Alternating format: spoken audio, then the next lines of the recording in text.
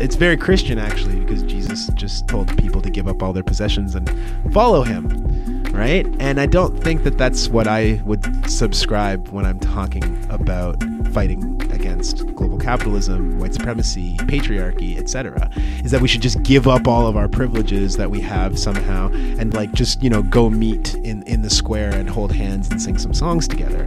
That's not realistic either. What people do with the privilege that they have is tremendously important.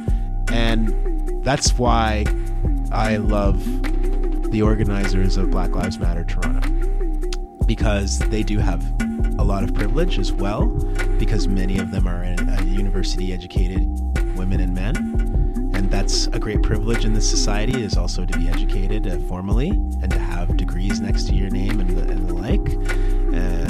This is a tremendous privilege, but they're using that in order to try and educate people. They're using that in order to say, you know what would be smart for me to do? It's to go out into the street actually and put my body on the line. And you know, there are people who were doing that and then who were waking up in the morning at the Tent City protest and going to school, who were waking up in the morning and going to work.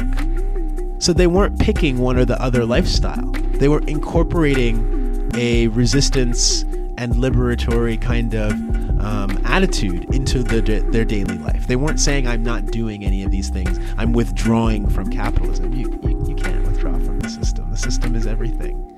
So you have to figure out ways to operate inside. And I definitely admire them for using what privilege and what voice that they have to go out into the street and to make noise for somebody like Andrew Loku, who's dead because of the police killing him and will never see his children again. To make noise on behalf of people like Samaya Del Mar, a black trans woman who died and whose death kind of really just remains a mystery.